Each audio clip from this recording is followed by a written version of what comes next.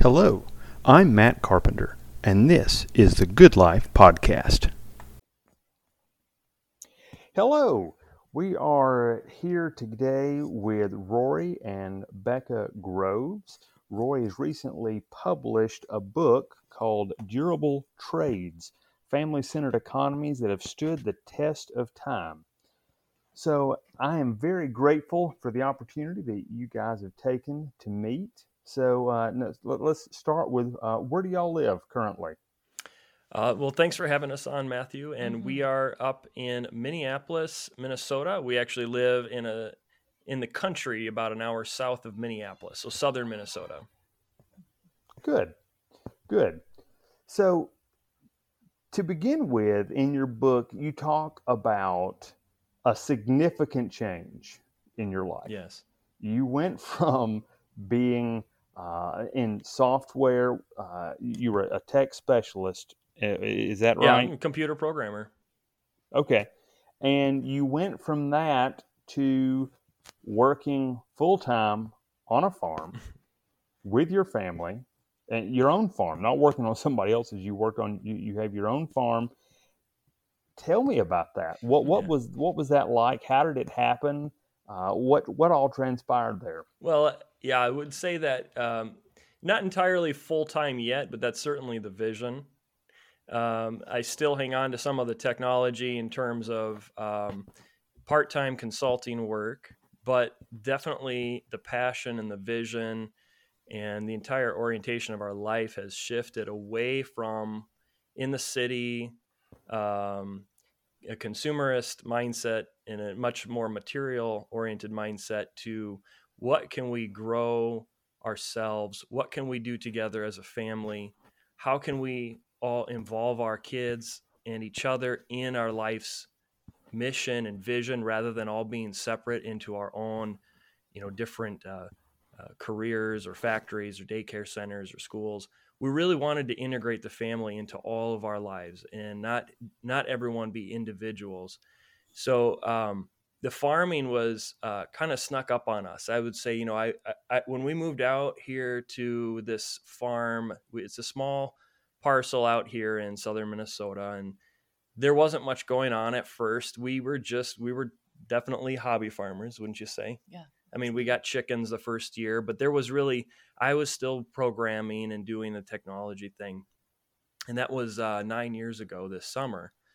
And I mean, the way to explain it best is just that one thing led to another. We started very gradually. We just wanted to learn some of these aspects, grow a big garden, try to grow some of our own food. And it kind of caught on to the point where all of a sudden the land was having more of an impact on us than we were having on it. And we started to really rethink our whole vocation. I really shifted in terms of my passion for technology and everything that was new and technical and engineering, which I had spent the first 30 or so years of my life invested in, to what is sustainable? What can we grow here on our own farm? What can we do with the land? What can we learn that our great grandparents used to know? All of these things just really became attractive to me and to us, and we started to just one little thing at a time. And so looking back on it now, it sounds, and it is a dramatic shift. But even today, I mean, even this year, we're taking on just a little bit at a time, learning what we can. And yeah, I think in hindsight, it looks pretty dramatic. Yeah. To back that train up even a little further, we were living in South Minneapolis, and Rory's doing his job every day. And we were pregnant with our second child and just had basically outgrown the backyard and kind of like probably time to move somewhere. And but loved the darling little neighborhood in the city by cute lakes. I mean, fun little area to live. And Right. when it was time to start looking at different houses, Rory said, well, what if we just skip the suburbs? And I was so caught off guard because that's where we both grew up. Like, no, that's where you go. That's where we've got two kids coming, like you go to the suburbs. Right. And he had this whole vision. And And it took me a while to catch up. I mean, I really, he actually was like farm hunting with a realtor before I realized, oh my word, he's serious. This is like a for real dream. I thought it was kind of a passing fancy. And so, it took a while for me to recognize that this is for real, that he really wants to do this. But the other thing that was happening at the same time, kind of simultaneously, was I had just read Jaber Crow by Wendell Berry. The two of Mm. us together read Farmer Boy, which is hilarious because by Laura Ingalls Wilder. We didn't have kids of Excellent age yet, book. but we Yes. were reading Laura Ingalls, and we loved Almanzo and his lifestyle, and how every season there was something to do, and how it just was like, it's January. This is what we do in January, and we loved the idea of that. The So variety. there really were, like, we were reading things, we kind of were catching glimpses together, and then it took me a little bit longer. It's harder, when one person has the dream, it's sometimes hard to catch Yes. up, if you're the other spouse. But I started to see it, and I started to come along on the farm hunting with the realtor, and then we found this place, and I was the one who was like, it was sweet how the Lord led us from one thing to the next, so that by the time we found this farm, we didn't even walk into the house, and I was like, when do we, I loved the place. I just loved it. And so, yeah, I suppose that's kind of a little bit of that story. There's a lot of guys I know, and I've dealt with this myself. That this pull towards the farming and agrarian lifestyle. Mm-hmm. Even the term agrarian, for some people, it smacks of romanticism and nostalgia because they say that world is gone. But for others, though, when you get that dream, you really want to pursue it. But then, because a household is not just the husband does what he wants and everybody else follows. I mean, that's not a biblical household. It's everyone pulling together Yes. and exponentially increasing what God has given you to do. Mm-hmm. So that would be a difficult transition when you're leading your spouse, Rory, from one place to another. When you've had one particular lifestyle and you're moving away from that.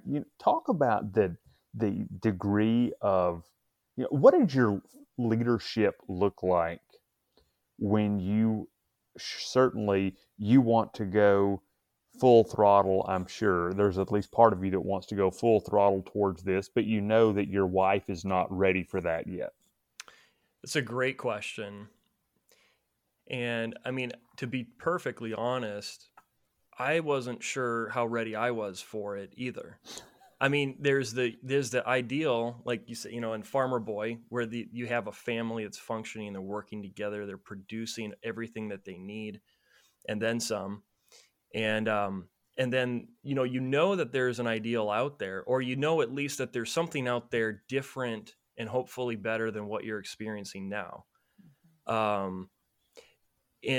But then going there is so countercultural, and it took me years, really years, to get past my own notions of what I thought I had to do in order to be a contributing member of society and doing right by my family.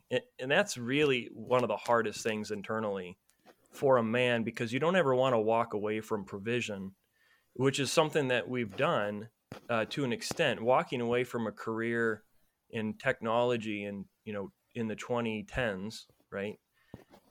You're really walking away from good job prospects, to a degree stability. Of course, that was part of what led to my looking around for other jobs, because it's not enduring. Right. But it is very difficult to step back from that and to accept the fact that you may not be bringing home as large of a paycheck, but what you're hoping to do is to build up your reserves and your inheritance in other ways, such as relationships with your children, with your family, with your wife, connection to the land, fulfilling a calling that God puts on your heart. There are other things than money out there, and everybody knows this. but it's very countercultural to step away from that. So I think the first thing is that it wasn't like I had visited a lost, island, and I was coming back and trying to drag my family there because I knew for a fact that it was going to be perfect, because I didn't know that. And Right. what I've discovered along the way is just take it slow, one Mm. step at a time. And then you really cannot go out in front of where your family is, to be a leader or Yes. to be a steward. I like to think of it maybe more like being a steward of the family that God has given you. You got to bring them with you. You can't just run out ahead, or else you're in the same position of being isolated. And you certainly don't want to create resentment towards something that God has put on your heart. So for us, what's worked really well is just to take things slow and just to move at a pace that people were comfortable with. I would think that Becca would probably agree that I probably push the envelope year over year in terms of what we're trying. But sometimes Becca surprises me, and she's the one that wants to get honeybees, or she's the one that wants to make goat milk soap. So we find ourselves milking a goat now. And there are some breakthrough things here, but I think if you're flexible and you're patient and you're consistent, I think that things fall into place, as long as you're not trying to accomplish it all in one fell swoop, which is a recipe for disaster when you're trying to do something this large scale. Yeah.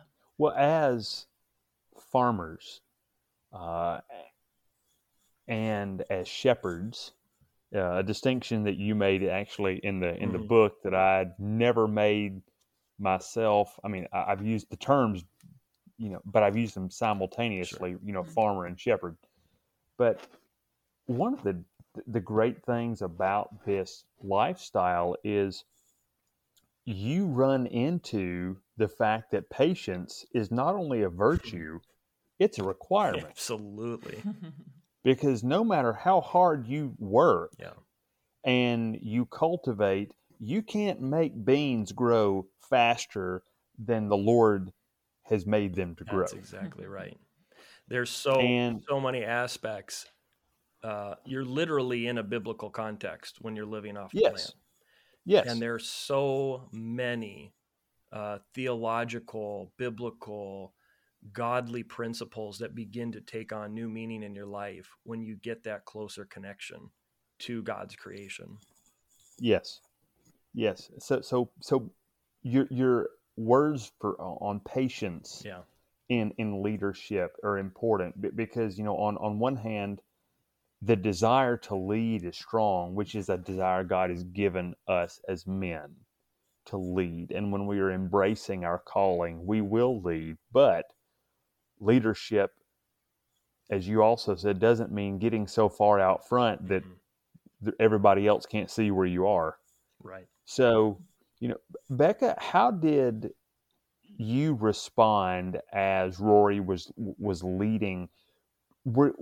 How long did it take? I know you said that when you saw the house that it clicked, the right house. But what was it for you? How talk about how in Rory's leadership, how did this work for you?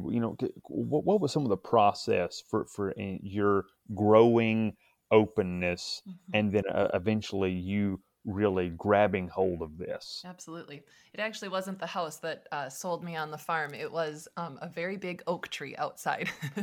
And that was the thing that when I saw the oak tree, I thought, that's our house. We're going to live on this land. So,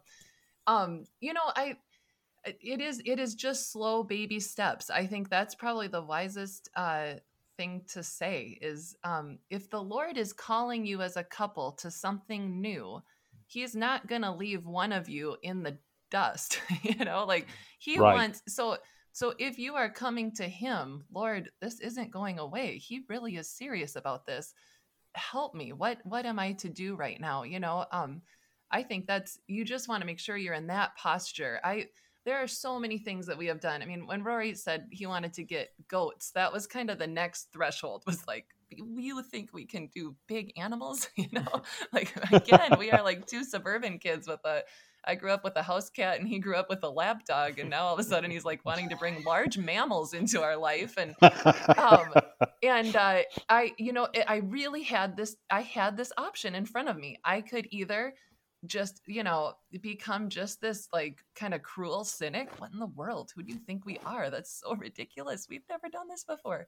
I could be that girl, or I could say, well, I guess let's try it. We'll watch some YouTube videos and learn what we can. And if nothing else, it'll make a great story. And that's a great posture. I feel like that's a great attitude just to have in life is, well, let's just see how it goes. And I think that's part of it. I really do. I think that there's like, you get to make a decision, especially if it's someone else who kind of has all these visions and you're just trying to catch up. You get to decide, do I want to, you get one pass at this life. And to me, Yes. Wake up. It's exciting. There are cool things to do with your days. And I guess I was always trying to point my ship towards adventure and just the fuller life. That is excellent. Rory, you about to say something? Yeah, you mentioned something about the romanticism of the agrarian culture, lifestyle, and one of the things that when I want to get some clarity in the middle of whatever modern culture we're in, I like to just think back of why are we here? Like, what did God create us human beings to do? And we know, and I mean, beyond the theological, to love God with all our hearts, to worship him and enjoy him forever. But he created us to tend the garden. He put us in a natural environment to have connection with the land and the animals. So I think it's a bit of an excuse to say that it's just a romanticized notion of the past, because it's the creator of the universe made it this way, and he designed us this way. He put this in our hearts, and there's a yearning in us now. I think we're so far detached from all of these basic human designs that God put into us that we're really feeling it in the modern age. I mean, with every advance and convenience in technology and screens, even, the ability here to talk to you down in Alabama while we're up here in Minnesota, it's really amazing. But the yearning of our hearts is to be with other people and to be close to the land and close to God. And so I think that the degree to which we seek that, even if you're working as an engineer and you don't have a direct way into that lifestyle right now, I think the yearning in your heart is put there by God. And I think the degree to which you pursue that, you may not, and I would not recommend anyone sell their house and buy a farm tomorrow without weighing the cost, without counting the cost and considering all the things involved. But if you work your way towards that life, I think you're going to see continued rewards and benefits. And I think it will help affirm what's in your heart. Is this a leading from the Lord, or are you just trying to reach out because someone else has a better way of life and by comparison? And I think the same thing too would apply to when you make a leap or when you have a vision as a man. If it's breeding discontent in the family, you're probably pushing too hard or going too fast. There needs to be, part of leadership is, building consensus and really casting a vision that people can get behind. And whether you do that consciously or subconsciously, if there's discontentment in the family, something's off. It may be God's vision, but it might be not be in God's timing or in God's ways. And so that's all kind of coming back to just slow down and move one step at a time, and then allow the Lord to bring these confirmations into your family, and he will. And then allow the dream to become your own, I mean, be communicating, be telling, like I've been thinking about this, start watching those YouTube videos together, so that just whatever vision you've caught, you both get excited to walk down the same road together. What seeing and reading first, and then just observing and keeping up with your developing Grovestead right now, as you call it. Great name, by the way.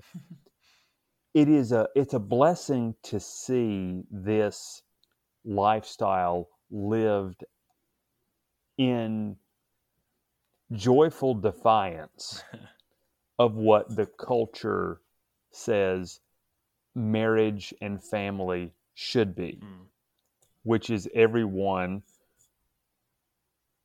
individualized. Yes.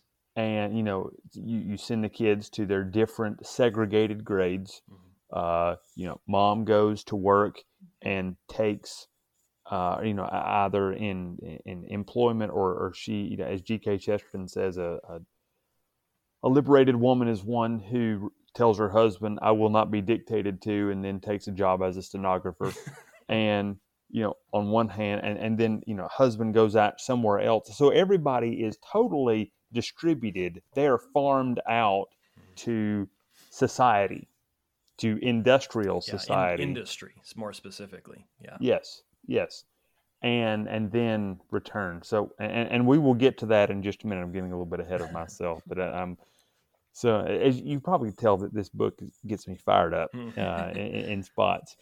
So I know, though, that there are elements that when you look at and you say, I wish we would have done X or Y differently. So, what's been the most difficult part of your transition? And then what is something that or is there anything that you would do differently? I mean, I know we learn from mistakes, and that's good, but what's a difficult part of your transition, and then what's something that you would have done differently? These are good questions, Matthew. I mean, so much. I can give you one. One comes to mind, and I talk about this in my book. But I wish we had more mentors when we got started, and I wish we would have really spent some time seeking out mentors. I am a very bullheaded, thick-skulled man, and I like to bang my head against a brick wall many times before I figure out that that's not the right wall to break through. So that's part of it. Is I just want to figure it out myself. I don't want anyone to tell me what to do. And there's something to be said from learning from trial and error, and we do a lot of learning from trial and error here. And there's also the element of I just didn't know who to ask. Just because you moved to the country doesn't mean all your neighbors know how to farm. Right. And in fact, even if your neighbors are farmers, it doesn't mean that they know how to handle goats. Right. We've become so specialized in modern agriculture that that's not a given. But often they'll probably know someone who does handle goats. So that would be the first thing, because it took us years to get our footing in things like raising. We also have sheep, and we have hogs, and we have chickens, and a fairly large garden and an orchard. And there are some simple things that, for example, wrap the base of your apple trees in hardware cloth about 2 feet off the ground, because if you don't, on year 7, rabbits will come through in the middle of winter and eat all the bark around the apple trees, and you'll have to start over in year 8. That would be Did not know that. Yeah. Yep, Now you do. That would be a good tip and save you 7 years of orchard planting and harvesting. And so there are things like that. And I bring this up in the book too, is that really seek out mentors in the areas that you're looking to go into and build relationships with them, because, I mean, my goodness, you will depend on them for help when it really comes to it.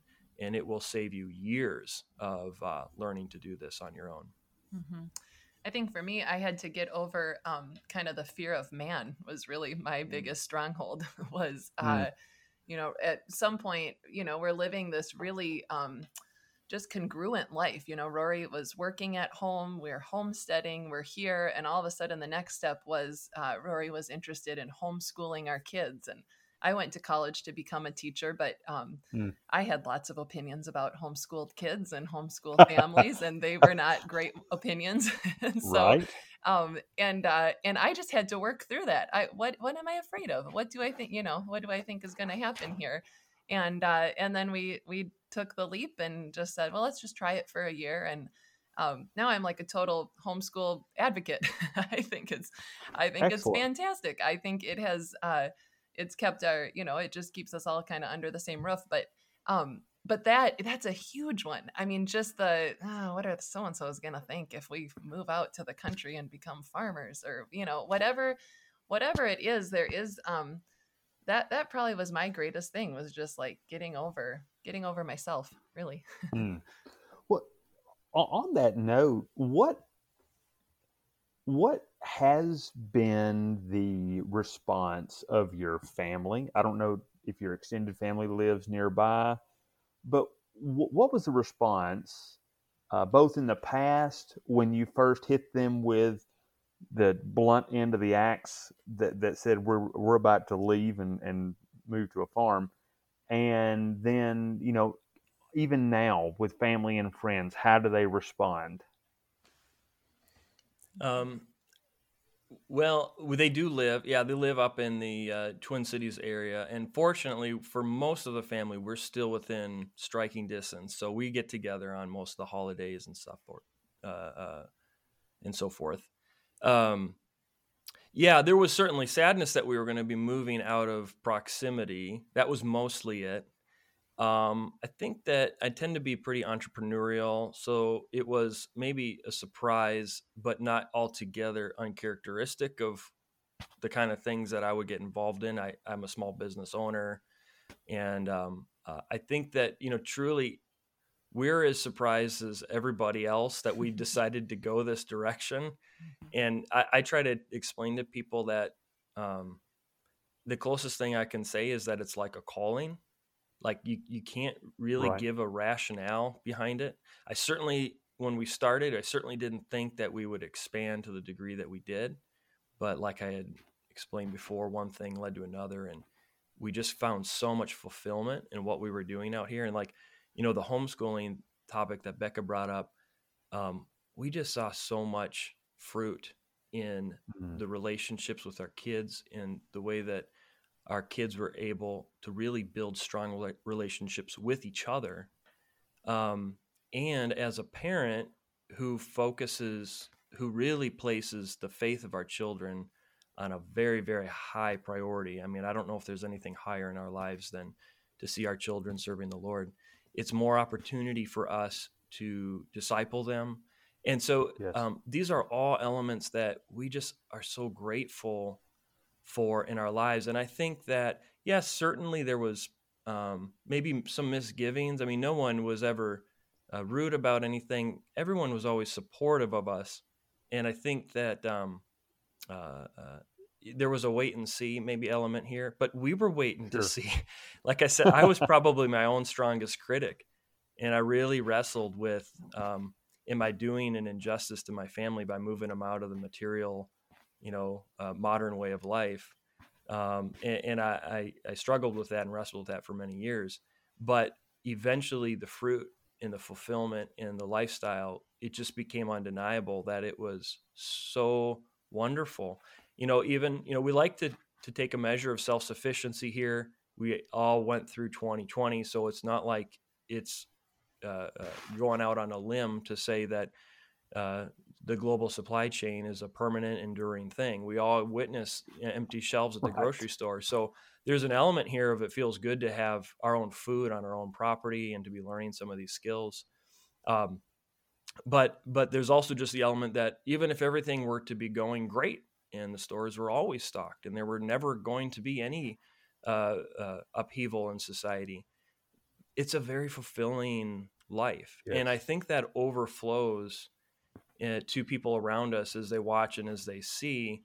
We're just trying to share our experiences Mhm. with other people and kind of invite people to enter in with us and learn alongside with us. That's a lot of what we do here, is when we're inviting people out, to a workshop or to a farm open house, which is what we just had a few days ago. It's just part of the come along and see with us, see what Yeah. we're watching and what we're learning. Hmm. Yeah. And also to have the opportunity to get to share a family farm. I grew up, my grandparents had a family farm. And so I Hmm. went there every harvest and got to ride in the combine and everything and see baby animals in the springtime. To us now, that's a real sweetness that we get to offer that. And when we have people come here, like we did this farm open house, kind of our hope is that it never feels like an enterprise Mm. or like something really glossy. Like we want them to Right. feel like just come and like pretend we're all, related and just come You're be not a part. LARPing. Yeah. Just come be a part of our family. Yeah. So that's been a real fruit of having this place too, is just getting to share, like, just how is food produced? How is it grown? We got to show the garlic coming up already this spring. Mm. Well, I read your email earlier, and at first I misread it, and you were talking about maple syrup, and then the next in the same sentence you talked about garlic, and it said we harvested so many gallons of syrup, and I read it as garlic syrup, and I thought I have no idea what they grow up in Minnesota. No, So, no, bad combination. but this is an interesting perspective, though, that you're not, as Rod Dreher in his book The Benedict Option talks about, the need to pull back, and not as, just trying to escape. Mm-hmm. You are not trying to escape life, but rather for your home to be a place of restoration, where people can see you working in harmony with God's creation, and to be a place of ministry, even so that people can see what life is like when you're trying to do things in a way that's as much as possible honoring to God. Yeah, absolutely. Um, there is an element of the agrarian movement that's more survivalist oriented, and I'm not going to cast aspersions on anyone for any reason they do it. For us, we're just so fascinated by learning these traditional skills and basically, reclaiming. Alan Carlson talks about reclaiming the vital functions of a home economy. And the thing that really rocks me is that for all of history, we're 6,000 years, every family was its own home production factory. They all Yes. produced what they needed. There was not a reliance on the corporation or a reliance on the government, except for maybe for common defense. But the vast majority of humanity, for all of time, they had family was their reliance, and their communities. They were dependent on each other and on their communities, and together they subsisted, and they could produce everything that they needed. And to me, that's really the marvel, because as a modern 21st century adult, I find this stuff incredibly arduous and difficult, but rewarding. And to think that all of your neighbors and your friends and your community came together in one accord, right? In the New Right. Testament church talks about them coming together in one accord, and it's just an amazing, rewarding life. So that's all. One of the things that you mentioned, Farmer Boy, earlier, that we love that book in our house as well. And the scene there where they are at the fair and they're enjoying so many different, Almanzo has so many different locally grown foods there that he can pick from. The picture of the people of a community coming together and bringing their best together, and having this communal meal is a wonderful picture that has always remained with me. And that's something that you were able to tell others about, and not only to tell them but to show them through. You have, you mentioned the open house. You also, I believe, you have people who can come and apprentice. Tell us a little bit about We that. do well. So we do.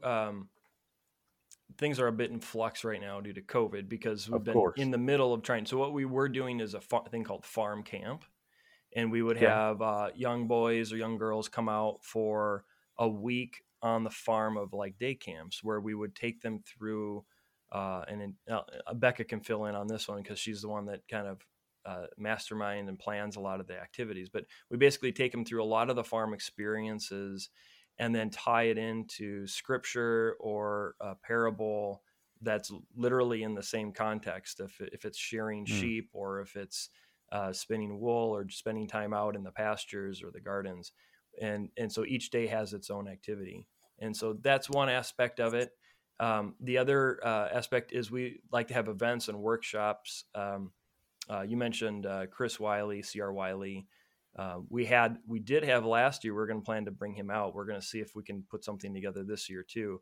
But have an event out here just to bring families together, do like a camp out, have some Excellent. speakers come in, and just connect everyone, all these kindred spirits. Because that's the other thing too. I think we haven't touched on this yet, but when you start to walk in faith in this direction, you will see there are other people walking right alongside you that you maybe didn't notice before. And there is such an encouragement from the community out there that is trying to walk a similar walk, that's seeing the things that you're seeing. And you'll get to know those people, and they're in your community, they're all around, and you will build some very deep relationships with them. And so, our heart is just to encourage other people that are trying to take some of the same steps. And if we can get people to come together, meet each other, learn from each other, and encourage each other, that's very fulfilling for us too. Mm-hmm. Yeah. We don't really, it's not apprenticing, but we do an internship where for 2 summers we've had just women come and work with me in the garden and do all these different projects, make soap, and they help butcher chickens and all these things. And that's been really sweet. What's really cool is that last year we had a woman she drove an hour to come and do this with us every single Tuesday. And this winter, she called me up and she said, could we do this again this summer? And could I bring my whole family? And so now we're turning it into a family internship where we'll have a couple families come out on every Tuesday and get everybody, or Saturday, get everybody out in the garden together and work together. And it's a sweet, to me, that feels even more congruent because that's what we love is the family together. And she just brought them out actually to the farm open house, and just super fun. They're on a whole trajectory of their own now that they're looking for a farm. She's a gardener, and it's exciting. It's fun to watch. That is a wonderful testimony and example to people. So as much as I hate to shift a little bit from your farm, which I would enjoy hearing more about even, I want to focus some on the book. And so the book itself is, I thought it's very well laid out in that the introduction in reference to the system, the modern industrial system, and the problems that are there. Rory, you do a really good job of, in a short, punchy, condensed way, explaining those problems. I teach economics to seniors in high school, and these are things that they would understand, but it's not so long as to be in a textbook, which most students are allergic to, and rightfully so, because I've read some of those. So you talk about the problems with the systems, and then you talk about the trades themselves. And then you have the conclusion at the end regarding the foundation. So I would advise everyone to get the book. So I've tried to encourage anyone who talks about this with me. I said, you need to buy Rory Groves' book. And several have, but I want to think about the philosophy behind industrial problems. And by the industrial problems, I don't mean pollution and environmental effects, as bad as those are. But how has one place you talk about the cult of efficiency? How has that cult, or just the industrial system itself, if you want to broaden it, how has that harmed families? this was one of the most impactful aspects that I came across when I was researching for this book.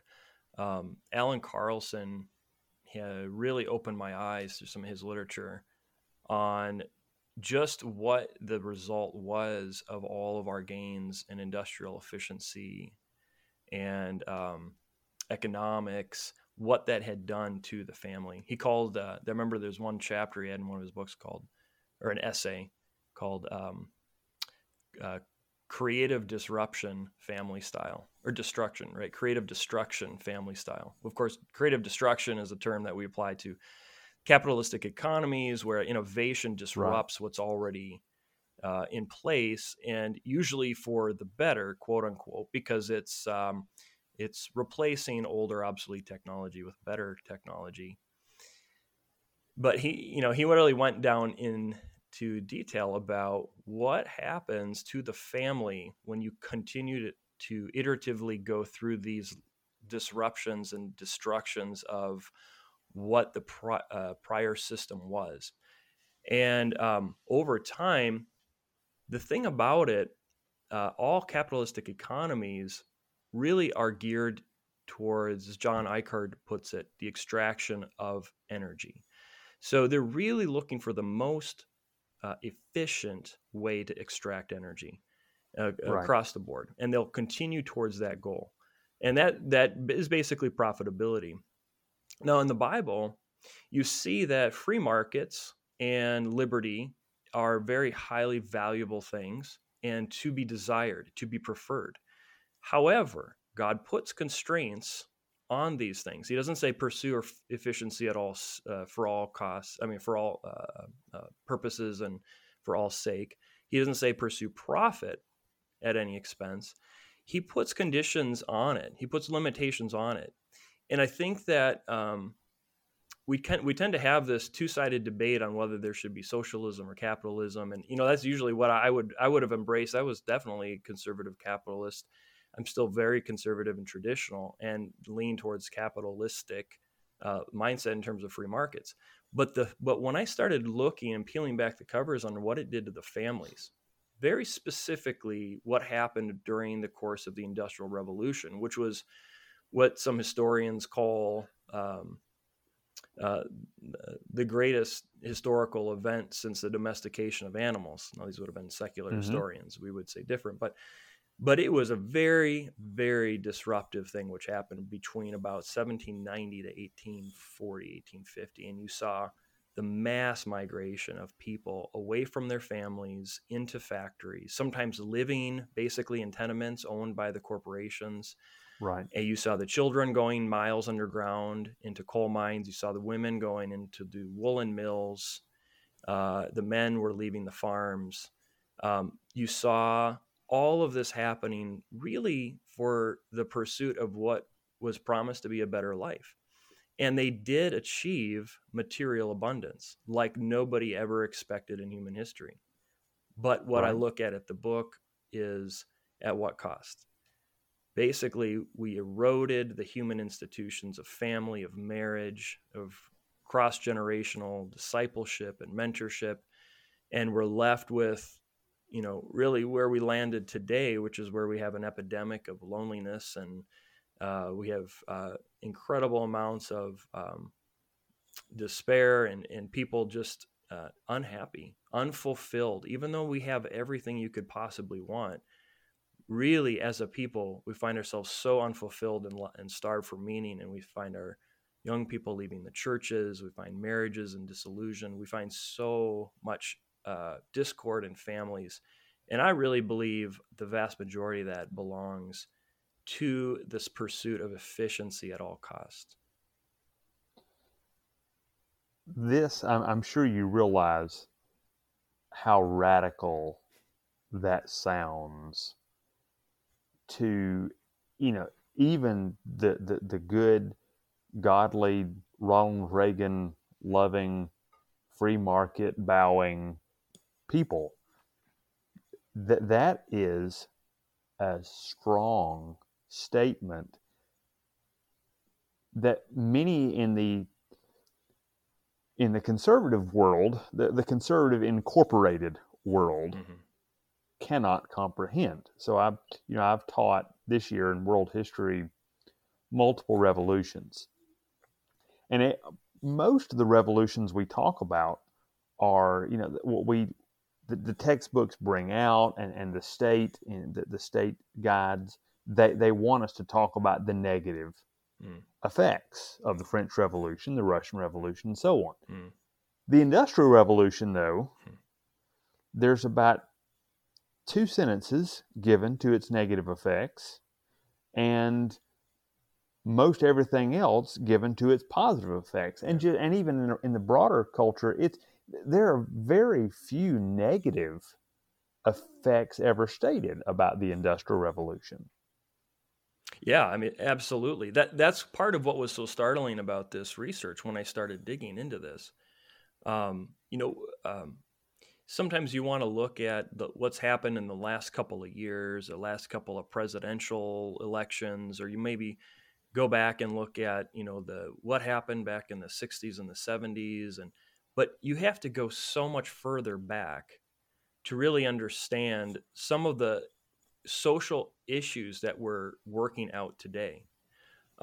When families left essentially the home economy to pursue a wage economy in factories and under separate businesses and corporations, they really broke apart a fabric of society that we're reeling from today.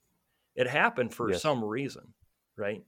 And now that it was voluntary for many, not all. Some people were really forced off the land because they could no Mm-hmm. longer, because of efficiency, they could no longer produce a livelihood at home like they used to. But for many, it was voluntary. So that's the when I researched this, the historians of that were recording the Industrial Revolution effects and so forth, they talk about this in the 1920s and 30s when everything is just an unmitigated good that came. There's nothing bad that happened. In fact, the old way of doing things was so backwards and old fashioned that nobody wanted anything to do with it. And it's interesting, even in the way that they criticize the pre-industrial way of life, they bring up things talking about how there used to be apprentices, and there would be a more intimate relationship between the mentor and the mentee than there is usual today, of course, right? Because all you're doing is pulling a lever today. There's no Right. relationship needed. And so they kind of betray some of what was lost in the course of that pursuit.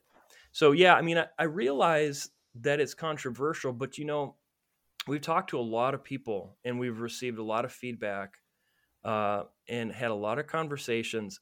It's not as controversial as it was. Right. People recognize there's something really wrong right now. We're losing our children, we're losing our families. We have all of the stuff, we have all of the material goods, but we're not happy. And people are more open than they've been in the past to having this conversation and Yes. exploring some of these topics. Which is a good thing. Yeah. Was not coming. I was not expressing uh, dislike of your thesis there, but it's often the authors that I read, many of the same authors that you have read,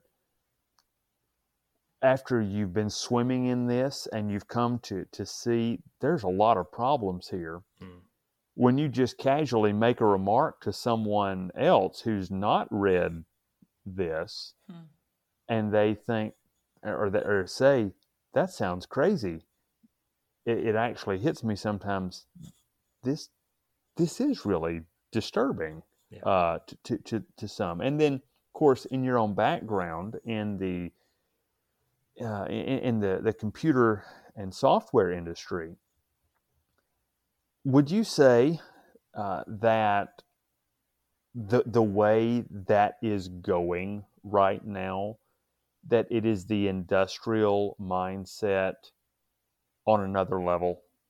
So it's not necessarily a revolution in that it's a change, but it's the industrial mindset that's taken to a higher to an artificial plane. Yeah, I would.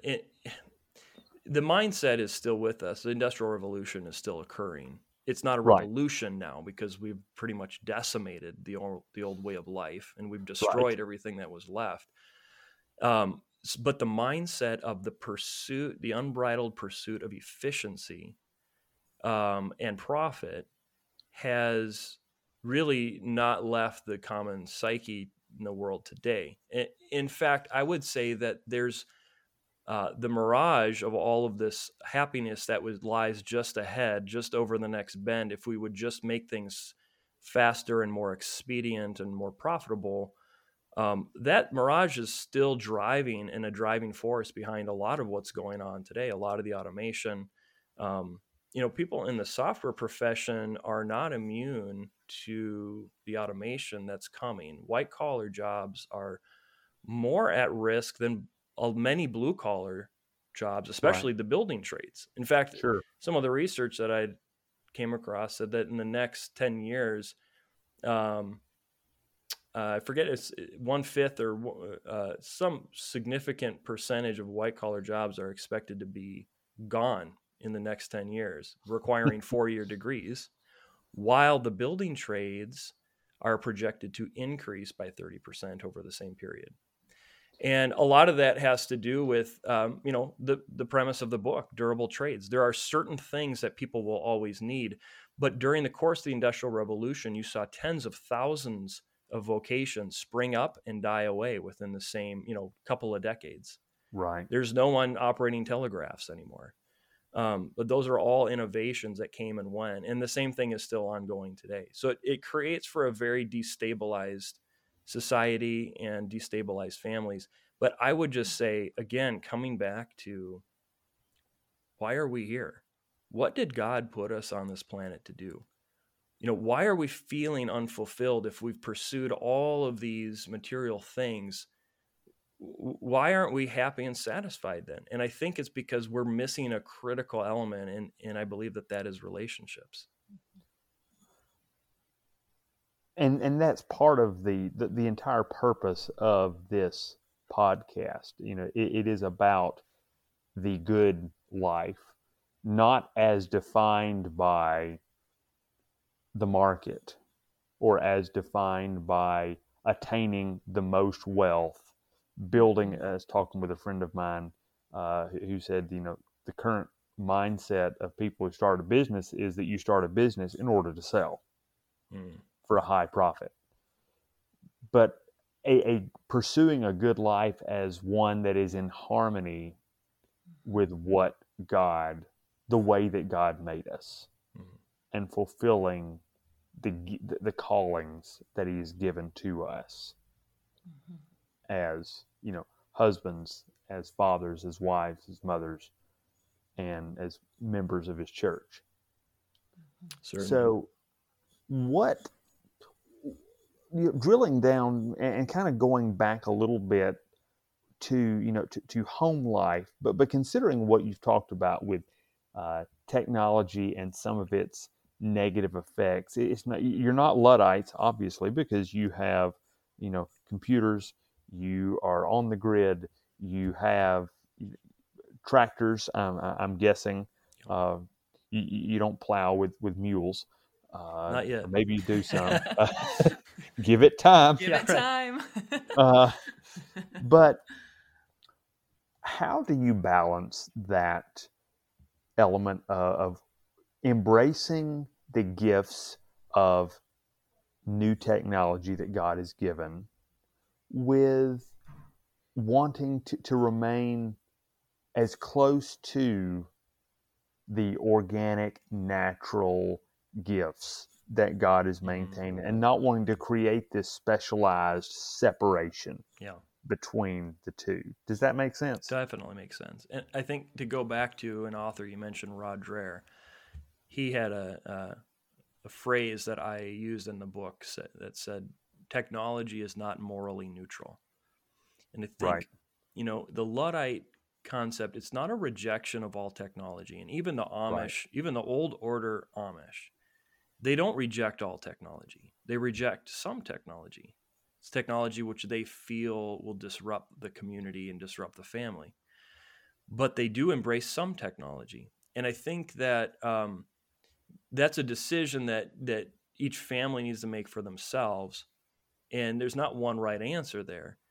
But the bottom line is, why is this technology, why does it exist in the first place? Does it exist to help us bring honor to God? Does it help us come closer together as a family? Um, is it just a labor saving device to create more free time, which we don't actually need if we're using it to watch other labor saving devices like television? Right. So I think that's a very personal question, and I think that it's on a case by case basis. um, because I came from a computer technology background, I don't really enjoy using technology for leisure. I try to avoid screens if I can as much as possible. Sure. I have to use it. I cannot manage a business in the modern day without having internet connectivity and email and some of those things.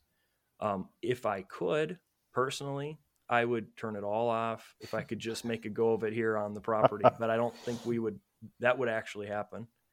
But I Mhm. will say that you just to consider, and I talk about this in the book a little bit too. You weigh each technology, you consider it before you bring it into the home, and you might change your mind and decide to get rid of a technology later. One of the things in Rory's book is he mentions that, don't just quit your job, and but a lot of these durable trades, you can kind of start them as like a side project, do a couple different things, maybe Right. start this up with your son, work on this skill, start selling this on Etsy, just in smaller practical ways. And I feel like just using your hands, just doing work, that's Hmm. really deeply satisfying. Kind of replacing your sweet scrolling phone with a hammer or whatever it is, Right. but there's something that is just it's way more satisfying, and that, to me, it's like that's maybe your best option, to switch over from, new technologies to old technologies, is just to start using the old ones, and to start just feeling the goodness of learning a new skill. That Yes. was me when I started milking the goat. I mean, who ever would have seen that coming? I grew up in a nice suburb. If you would have ever told me that in high school, that one day you'll milk a goat. And now I love it. I mean, I really love it. I love getting outside. I love greeting the animals who are so happy to see me in the morning. And but I feel like that's a sweet way to just kind of make that transition, is just start doing other cooler things. One of the things to keep in mind too, especially when you get into the computerized media, entertainment, and all those things, and I touch on this in the book as well, but you have to understand that there are entire companies and supercomputers that are designed for one purpose, and that's to hold your attention. Mm. I would say steal your attention. They make their money by attracting as many eyeballs as possible for as long as possible. So just be conscious of the fact that there are people. When I was writing the book, Facebook had 300 open positions hiring for psychologists Mm. at Facebook, and that was the open positions. I don't know how many they employ currently. And that's So not for the workers. correct, that's right. Right. So they Right. they want to figure out how to hack your brain so that you'll spend as much of your time and attention on their devices and on their screens as possible. YouTube would be no different. All of those other platforms out there are really trying to divide and conquer your attention. And that includes dividing it from your family. So, if it takes removing the TV from your household, let it go. We did that 7 years ago and we never looked back. And it was, Mhm. Wow. yeah. And it's, there is other fruit out there right there that God has put in front of you that you can enjoy, that you don't need the things that the world puts in your path. You don't need nearly as many things. Hmm. So simplicity, then, Mm. as is what I hear you saying, is a blessing. As much as possible. I think so. I mean, it's Adam and Eve in the garden, they didn't need any labor saving devices. God put them in the garden to tend and keep it. They had a vision, they had a relationship with each other and with God.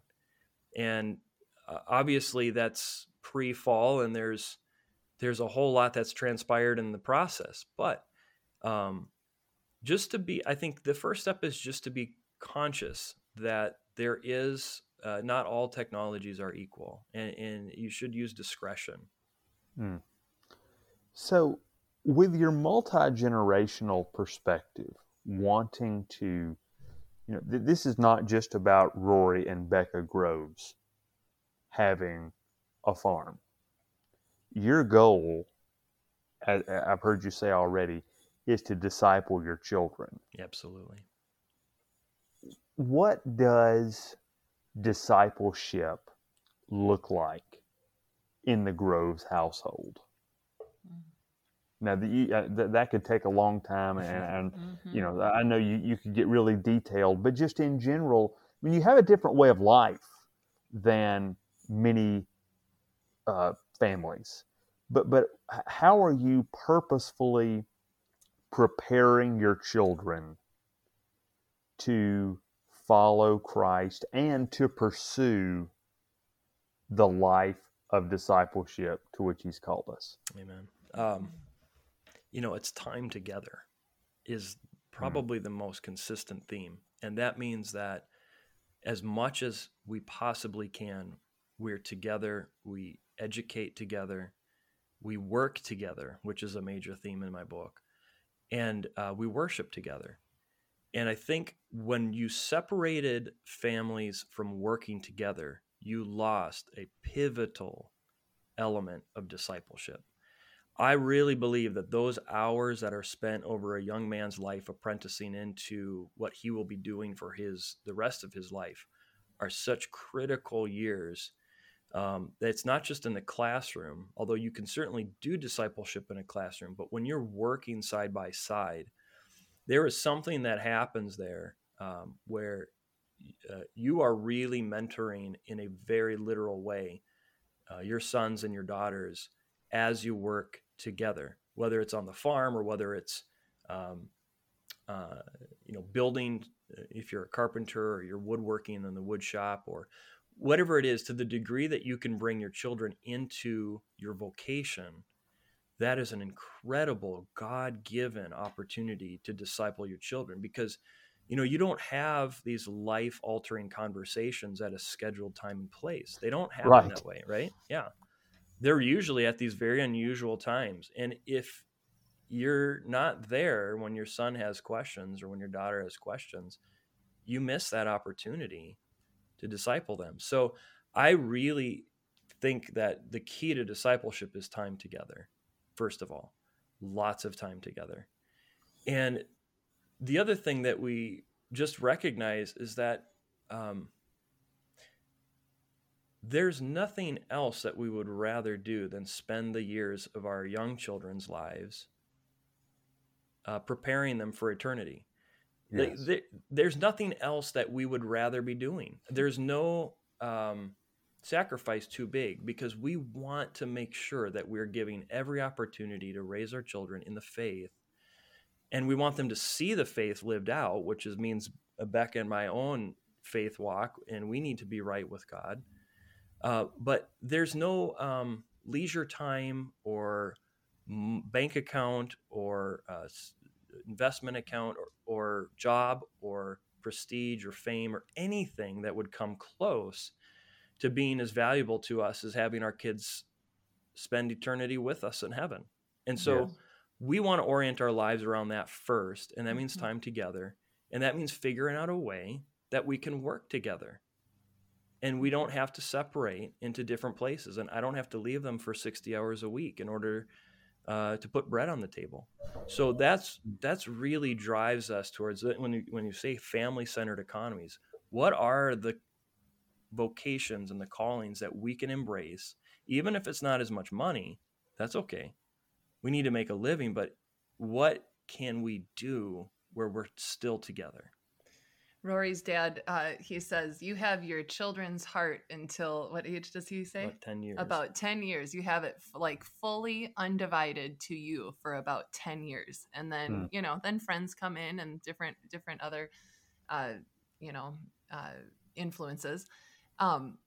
And we're so aware of that and just are taking this all so seriously then. Like, this is it. This is our, like, we have the baton in our hand and this is our sprint. This is our time to, to do this. And what's so sweet about this time is that our kids are so interested in, my kids are, Mom, tell us stories of your childhood.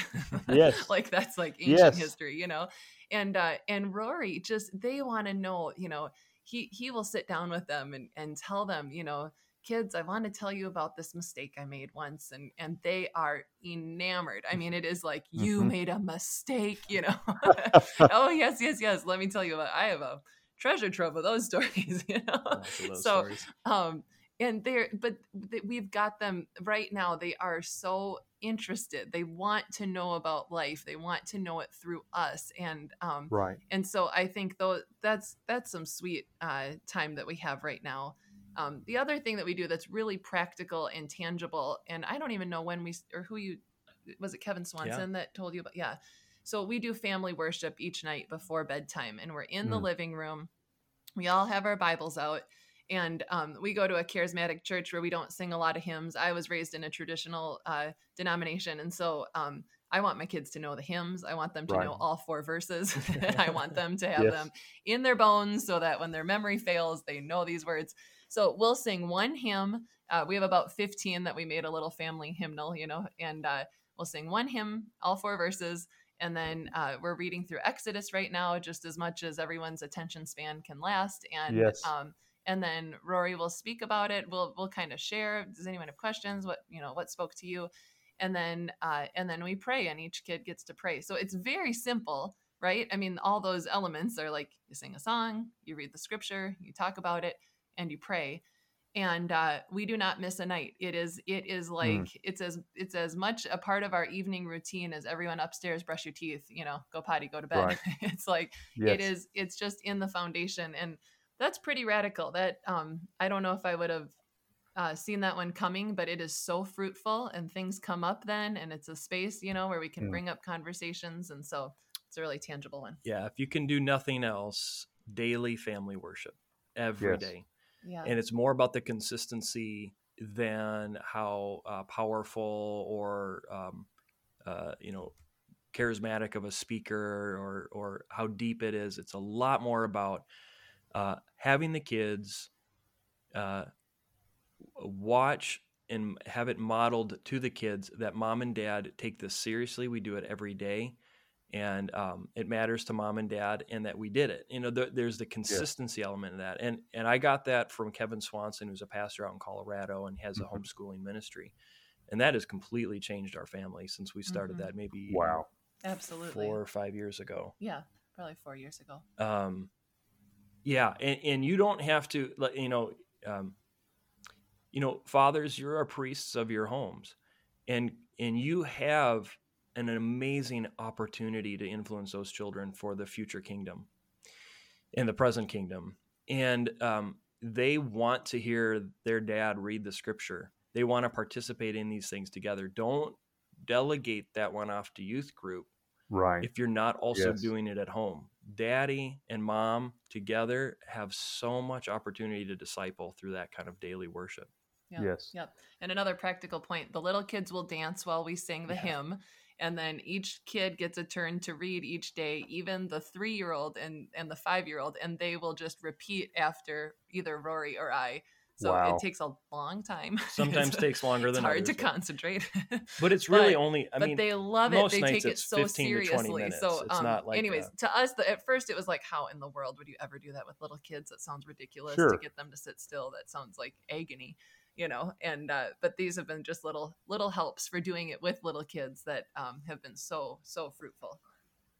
Yeah, the waves, rocks are formed and are changed not by a few powerful waves that hit the shore, but by the continual rolling of the waves Yes. that come. Yep. So that is a great testimony. So the last question for you: what's next now? I mean, so I know you said you're expanding little bit by little bit on the farm. Uh, please don't stop totally with email, because I was glad to get to contact you about this. But Great. I mean, what is there a next project writing? You had a lot of great things to say in the book. What's on the horizon for, both in writing for you, Rory, and both you and Becca both? What's coming up? Well, right now we have a number of things that are kind of irons in the fire. One of the things that's been real fruitful for us has been a family newsletter that we started publishing. Boy, was that 5? We're in our 5th year. I think we just started publishing 5th year. And what we do is it's an extension of what we do here. We just invite people to come along with us, and we show them what we're doing, what we're learning. We introduce them. We've had Alan Carlson has written articles to include in that. Chris Wiley's written articles to include in it. And it's a printed newsletter, right? So it's kind of a deindustrialized version.